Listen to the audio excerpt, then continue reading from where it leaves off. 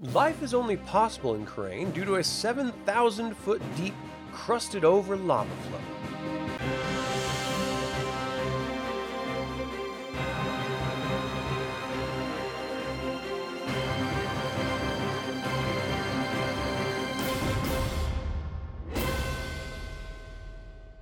Welcome to another Dragonlance Saga episode. My name is Adam, and today we're going to talk about the Ameshites. I'd like to take a moment and thank the members of this channel and invite you to consider becoming a member by visiting the link in the description below. You can even pick up Dragonlance gaming materials using my affiliate link. I am referencing DLR1 accessory, Otherlands, by Herring, Benny, and Tara for this information. If I leave anything out or misspeak, please leave a comment below. Chorane is a vibrant underworld, which contains many intelligent races living in a complex civilization in 5 distinct kingdoms, which can all be found between 2,000 and 3,400 feet below the surface. Today we're going to talk about Chorane's own Underdark, and specifically the Ameshites, a kingdom of people who dwell within. But in order to know the people, one must understand life in Chorane. At 2,000 feet below the surface of the planet, time constructs like night and day, seasons, and even temperature variations are near non-existent. Humidity is high, as are the temperatures the deeper you go. The kingdoms all live in the comfortable area where the temperatures are traditionally between 45 to 65 degrees, depending on proximity to the many steam vents located throughout the crack. Because of the steam vents, wind can be very dramatic, but it is consistent, so if one wishes to avoid it, they can easily do so. The Ameshites were first brought to Chorane by their leader, Amesh. They first believed that they were the only sentient beings within the crack until they met the Kendar, an ancient offshoot of the Surface's Kender. They are a peaceful, non-aggressive group with no real desire to expand their territory. Then, as the Ameshites delved deeper into the natural caverns, expanding their territory, they discovered the Thiwar, who came from other delvings in Kryn. They were covetous and possessive, expanding their territory as the Ameshites had. For the most part, this was a non-aggressive existence for the three kingdoms, and then the Great Rift occurred. This was the Cataclysm on the surface of Kryn. The Cataclysm transformed the surface of Kryn on both Taladas and Ansalon, but it affected Chorane as well, though arguably not as severely. Thousands, however, did die in collapsed tunnels and massive earthquakes. Commonly used tunnels were lost, but some new ones were opened. The Ameshites believed that the Great Rift was because they turned away from their gods, so they rededicated themselves to the old rituals and beliefs Amesh brought with him from Ansalon. Others refused to follow the beliefs of those who scorned them and became known as the Yalu, or Seekers, in the native tongue. Though there was a third offshoot called the Vodar, who tried to bridge the gap between these two factions of the Ameshites and Yalu, they were wildly unsuccessful. Their differences led to violence and bloodshed. This war would go on for some 300 years until an uneasy truce was formed. Their animosity has become cultural, with its origins forgotten to time. The Ameshites believe themselves to be the true followers of their shared ancestor, Amesh. They are on a holy crusade to return the fallen tribes to Amesh's path, or root them out of Chorane entirely. They are pale-skinned, with sensitive, large eyes. They're no taller than 5 feet 9 inches, and traditionally have dark hair.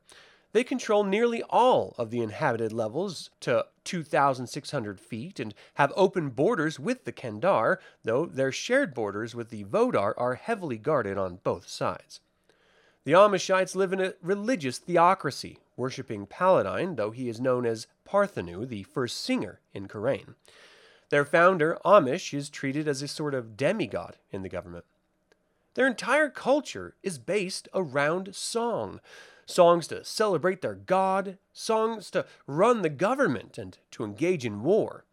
Though you would expect the Ameshites to be entirely good as a culture because of their patron deity, you would be wrong.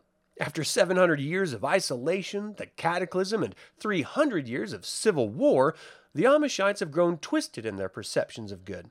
For example, they treat each other with generosity and respect, but their dealings with the other kingdoms are dramatically worse. The Ameshites are paranoid and distrustful of anyone different. They treat none with more contempt than the Yalu, and the Ameshites are the primary aggressors. Life in Chorane is incredibly difficult, and any culture strong enough to thrive focuses on the basics of survival, with food cultivation being of primary importance.